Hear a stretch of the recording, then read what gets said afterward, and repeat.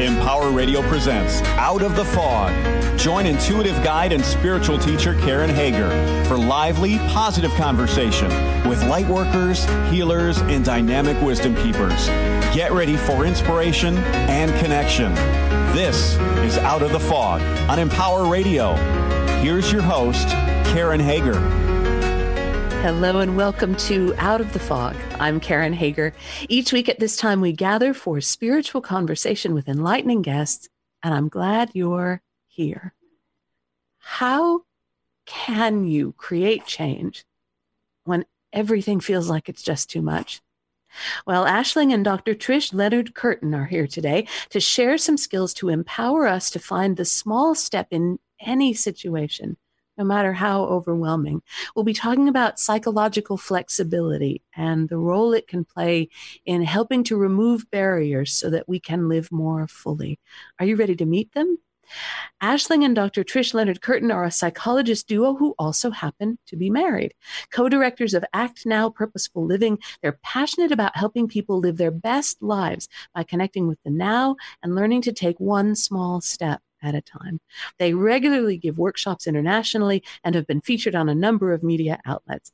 Their first book together is The Power of Small, Making Tiny Changes When Everything Feels Too Much. Aisling and Trish both offer counseling and coaching sessions to individuals, couples, and groups. And you can find out more about the Leonard-Curtins and their work at www.mypowerofsmall.com. Aisling and Trish, welcome to Out of the Fog. Thanks so much. It's great to be here, Karen. Thank you both for being here. So, Aisling, maybe you can get us started first. I feel like we are living in a time that throws a light on the consequences of our psychological inflexibility. So maybe you could start us off just by sharing what is psychological flexibility or inflexibility, and why is this such an important part of understanding ourselves and living a better life? Well, I suppose, Karen, we're so familiar about looking at our physical flexibility, and we know really clearly, the things that we can do to increase our physical flexibility, such as yoga and stretching and exercising and eating certain foods. And as I always joke, and not eating the foods that I quite like to eat, and those things will help us to be more physically flexible. But far few people are aware of a concept called psychological flexibility, and this really does affect everything from our mental health to the quality of our relationships and just our overall kind of sense of purpose and quality in life. So when we're psychologically inflexible, it's generally that we're kind of after losing contact with the present moment. So we're overly caught up in the past or in the future. So we're rehashing the past, or we're going back to a point in the past where we feel like our life was better than it is now. And I think in these very uncertain times that we're living in at the moment, many people are kind of going back to moments in the past and either thinking about kind of injustices or times where they feel like their life was simpler than it is now. Or going to the future, what if this, what if that? We're really living in a kind of a collectively anxious and uncertain world right now. So when we're inflexible, we're overly in the past or the future.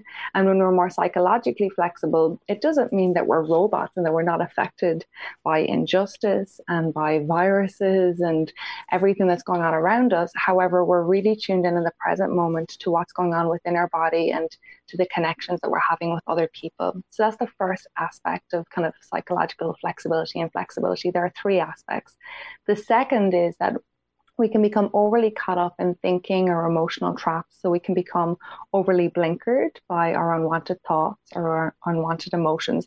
So much so that, we have the saying in Ireland, I'm not sure if you've in the States, of you can't tell the wood from the trees. So you become we kind of almost blinkered. So it's like you're kind of blinded from the world around you because you're so caught up with what's going on inside your skin or in this constant struggle to try and control what you think and feel. And what we know now from psychological research is that the more time and energy we spend trying to control how we think and feel, the more likely we are to struggle with anxiety, depression, post-traumatic stress disorder, addictions, a whole range of things. So that's the psychological inflexibility part. And I suppose it's important to say none of us are 100% psychologically inflexible or 100% psychologically flexible. So this is a spectrum that we can all be aware of and make small changes to bring us more to the flexible end of the spectrum. And to bring us to the more flexible end of the spectrum, it's around learning skills to be able to observe and offer compassion towards ourselves when we're having unwanted thoughts and emotions, rather than getting kind of blinded by them or caught in the struggle against them. So that's the second aspect. And then the third aspect is we're inflexible when we lose contact with our values, what's purposeful, what's authentic to us. So it feels like we're just kind of going from day to day. That saying, kind of almost like living for the weekend, or just maybe not even that, just feeling like our life has become real drudgery. It's day in, day out, Groundhog Day. And it doesn't feel like we have any sense of why we're actually doing what we're doing. And then to become more psychologically flexible is to actually stop and ask ourselves. And I've listened to other aspects of Out of the Fog, and I think you're very much into purpose on this podcast. And it's around really kind of checking in around, well, what do I want to do with this one wild and precious life that I have, as Mary Oliver would say. Mm-hmm. And while not everything might be possible to us, most of us have more possibilities that we can kind of explore than we do. So thinking, well, how do I want to be remembered? How would I like my loved ones to be able to describe me? How do I want to be able to describe myself? If I was watching a video of my life, what would I like to see myself doing? And if this mismatches what I'd actually seen myself doing in a kind of a real-time video of my life, how can I change my life to be more in line with how I want to be? Mm-hmm. So those are the three aspects of psychological inflexibility to flexibility. Well, and Trish, this makes me think about that as I look at that, and I can feel and see into my own inflexibility, the ways that I get stuck, the ways that I get kind of blinkered. How can I cope with it? Is a little overwhelming, though, to think about how do I want to be remembered. So Trish, how can we, when you do have that kind of, there's an overwhelming contrast, maybe it's not as overwhelming for everyone, but when I think of how do I want to be remembered, there's some things I need to clean up before we before we get to that part. How can we deal with that contrast in a way that is compassionate and with the kinds of small steps that you talk about in the book? What's a gentle way to start to bring those two opposite things in line with each other? Well, probably the most powerful place to start is inside ourselves, in the small steps that we can take, because I think what Aisling spoke to there a lot in the psychological inflexibility is that when we struggle against life and what's happening, we have a very different experience of what's coming our way than if we are accepting and if we can make space for the emotions that come up for us. So, there's lots of really crazy, unpredictable things happening in the world at the moment. And it can be so tempting to waste, hours on social media trying to keep up to date with everything, planning for everything, worrying about what might come down the line, that we can really just, we can lose touch with kind of what's going on in the present moment. And we're always about coming back to, okay, well, what is this small step that I can take in the present moment? And a lot of this time that power comes in making space, connecting with something, as simple as just taking a breath before we act. Seeing our thoughts, as exactly that, just thoughts, so that, when I'm getting caught up in worry, that I'm able to label them as worries. They're not truths. And I think what's going on at the moment is that we have a lot of the big things that we took for granted, the things that we thought we knew in life, and the things and the ways that we had about going about our day are crumbling at the moment, and we've got a real opportunity for change. And we can make those changes in really small ways in the tiny interactions that we have. And that starts usually with how we can shift our perspective from one of struggle to one of accepting everything that comes your way, shadow and light, and seeing kind of the value. And once we're clear, and I know a lot of us, again, are reassessing our values at this time, it is a great opportunity to reconnect with, what is important to me in life. Do I want to be sitting in the office 9 to 5 at a desk with a bunch of colleagues I don't really like, doing a job I don't really like? Or can I start to make really, really powerful small steps today towards maybe a life that I didn't dare dream was possible for me before now? But with the skills and with the steps that we follow every day ourselves and that we're really, really eager to get out to other people, we have really seen that the power comes in not in trying to make big global change in the world and trying to take on everything at one go. It starts with the consistent steps that we take in our own lives and in our own relationships every day. Mm. And Trish, would you say that when you present a small step to someone, does someone ever say, well, that's too small, that won't make a difference? How could something that small really change? Absolutely, because we're human. So when we become alert that something needs to change in our life, that we feel lonely, we feel unfulfilled, we feel unhappy, our whole system is programmed to want to bring us back to some balance. So we will do everything possible to change as quickly as we can. And, we'll take on big challenges and we'll want to do it all. And we don't necessarily welcome hearing that it's just a small step. So there's generally a bit of resistance to it, but we always say, let your experience be your guide. So generally the steps that we ask people to take, like, something as simple as seeing your thought as I'm not broken. I'm aware I'm having the thought that I am broken, can just give people a wiggle room. And once people start to try the skills out for themselves and see the powerful changes really quickly, they usually get on board. You're listening to Out of the Talk. No, not. You're listening to Out of the Fog, and I'm talking with Aisling and Dr. Trish Leonard-Curtin.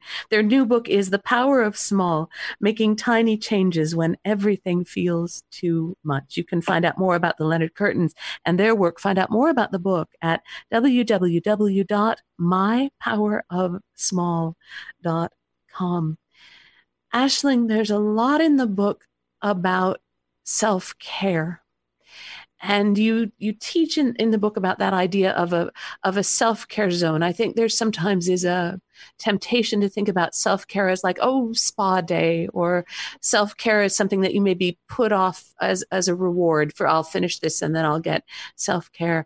What does self-care mean in the way that you're teaching it in this book?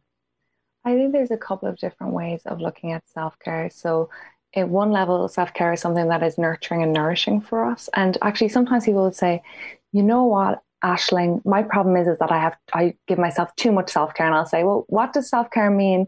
Like, what self-care do you give yourself too much of? And they're like, chocolate and takeout and, pressing the snooze button. And I'm like, oh, okay, look, put my hand up. I'm guilty of doing that sometimes myself. However, true self-care are acts that actually make you feel better about yourself in the long run. And certainly a piece of chocolate or getting takeout, once a week or what have you after a stressful week is absolutely self-care. However, if it's going from like the one bar of chocolate to like a few giant bars of chocolate, or it's going to take out multiple times per week, then it might not be self-care anymore, because it actually leads to you feeling worse about yourself in the long run, and it kind of puts you on the back foot. So when we're talking about self-care, we actually ask people to honestly and gently reflect on what they believe is self-care. And then to, as Trish said, let the experience be your guide. Is that truly caring for yourself? Because self-care is caring for yourself. It's nurturing and nourishing yourself. And sometimes self-care, for people who go into do, go mode of kind of constantly doing and going and never ending kind of to-do lists and kind of running around and maybe not always kind of tuning into their body, self-care might be actually pausing, dropping anchor, checking into their body, just doing something kind of just to kind of activate the soothe system in their bodies. And I have a tendency in that direction myself, so I know that very, very well. Other people may feel, and we generally have both of these parts in ourselves, but other people might feel more like they go into this back away, not today mode, where they kind of keep putting off things, and they might even tell themselves that, it's self-caring that I'm not applying for a new job because I've got so much on my plate, or it's self-caring that I'm not starting to look at like my diet and exercise because there's something going on at home. But then when we look at it, it actually might not be self-caring because actually it's really wearing down their energy levels and their sense of kind of vitality and connection to others by staying in a job or by not starting to kind of look at what they're eating and exercising. So then if that was the case, the self-caring thing might be to make one small step towards that. So it might be like even just spending 5 or 10 minutes a day. A self-caring activity might be 5 or 10 minutes a day looking at a CV, or 5 or 10 minutes doing a YouTube video of exercises.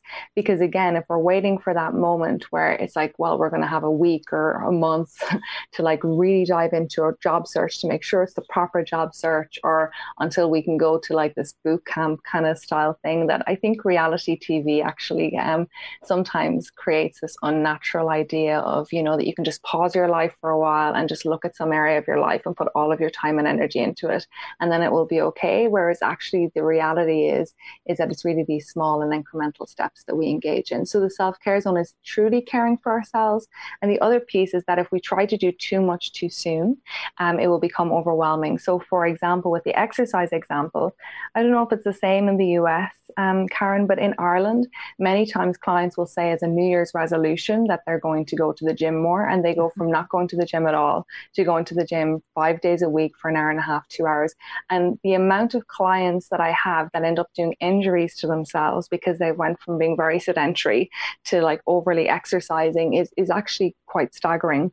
Are people also kind of changing what they eat so much that it's an overwhelming difference to their life, and it's just not maintainable. So that's the other aspect of the self-care zone. We say, you know, break out of your comfort zone yet stay within your self-care zone.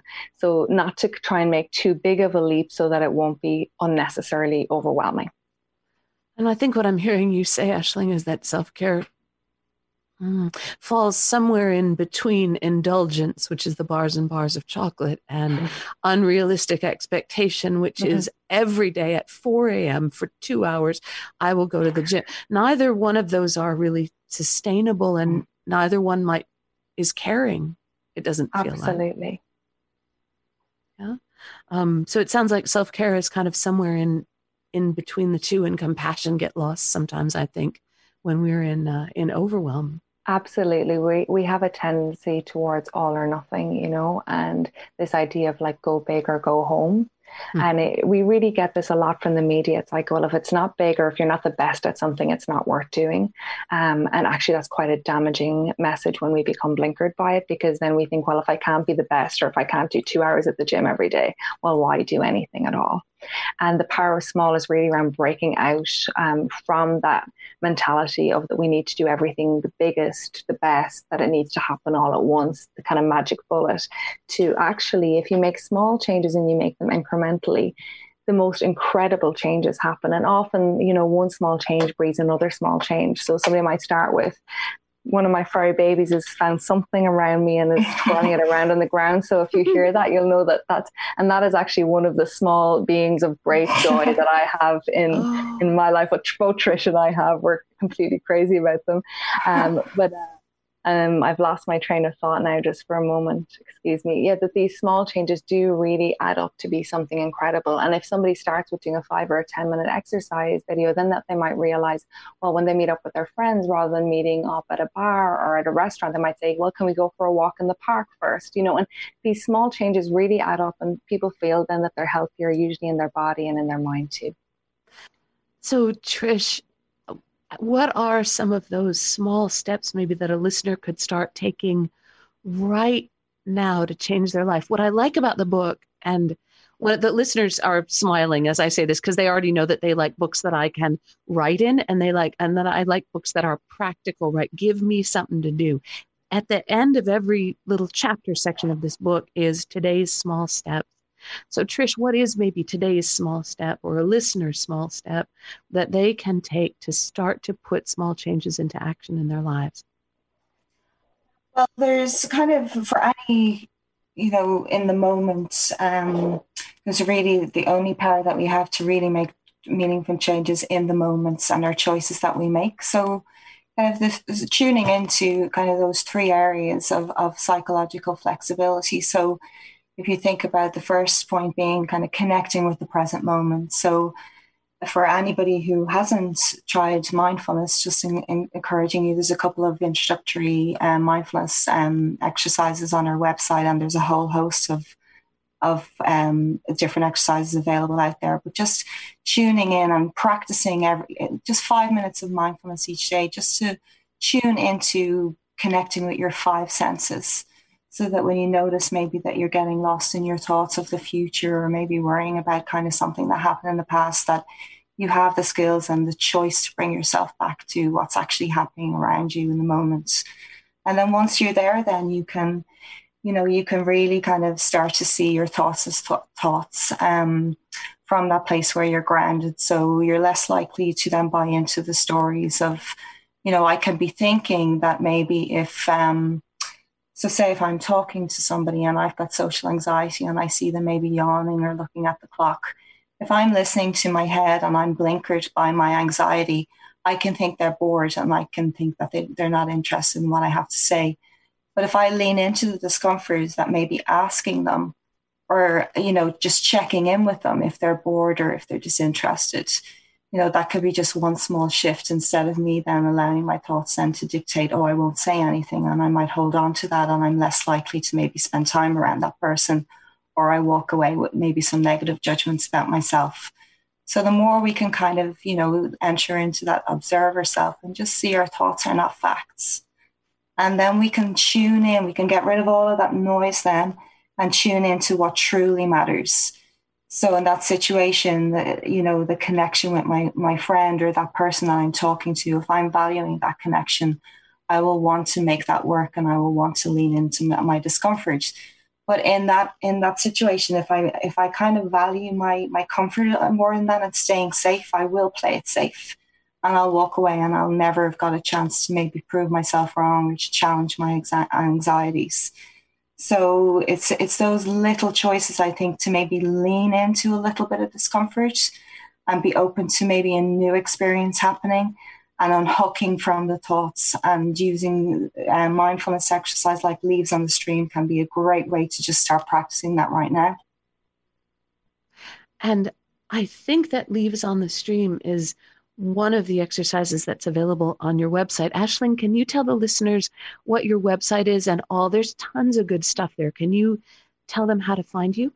Absolutely. And is it okay if I share my favorite small step as well, Karen? Do we have space for that? Well, no. Yes, of course we do. Yes, please do.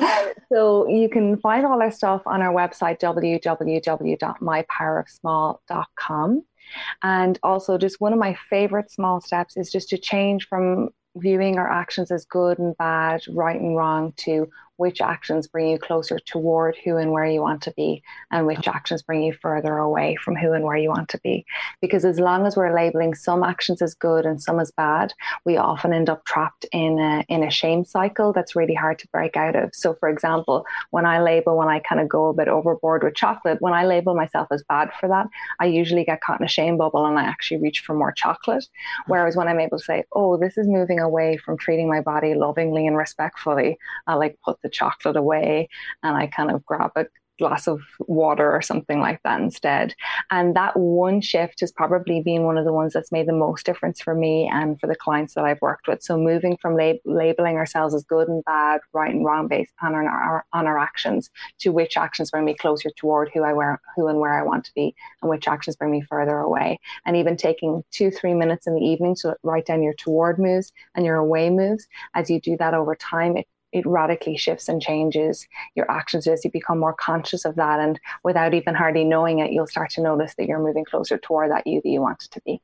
Oh, and that's so interesting, because at least for me, a lot of that overwhelm is a feeling that it's all coming at me and I can't do anything. I can't move toward it or away from it because I'm trapped in it. And what you're suggesting is me stopping to write down some of the ways in which I am moving toward or away. Kind of brings a little bit of agency back in to that. Absolutely. Now I see where our time is. Aisling and Dr. Trish, thank you so much for being on the show. It was really fun to talk to you and your furry baby. Oh yeah. So thanks. So quiet now. Well, of course, now they're quiet because we're at the end of the interview. Thank you so much for being on the show. I've been talking with Aisling Leonard Curtin and Dr. Trish Leonard Curtin. They are the co-authors of the new book, The Power of Small, Making Tiny Changes When Everything Feels Too Much. You can find out more about the Leonard Curtins, about their work. There's a lot of great resources also, so introductory chapters of books, free resources, I think free mindfulness exercises at www.mypowerofsmall.com. I wouldn't say the www unless it was important. It's important. www.mypowerofsmall.com. And of course, you're always welcome over at KarenHager.com. It's a great place to find out about upcoming classes and events. You can also book a private session with me there if you're so inclined. And if you believe, as I do, that our intentions make a difference, that when we take time, even to make small changes, to make ourselves and the world a better place, things change. If you believe that, I invite you to check out openpeacefulheart.com. That's a place where you can find tons of different guided meditations that you can stream at any time, and also get information about the free monthly 15-minute guided meditation session that my wife and I do the first Sunday of every month. So you can join us at openpeacefulheart.com. That's open to everyone, everywhere. There's no selling, no yelling, just 15 minutes of peace at openpeacefulheart.com. And thank you for listening today. Together we are spreading a little more light in the world, and a little more light is always a good thing. Until next time, I'm wishing you peace.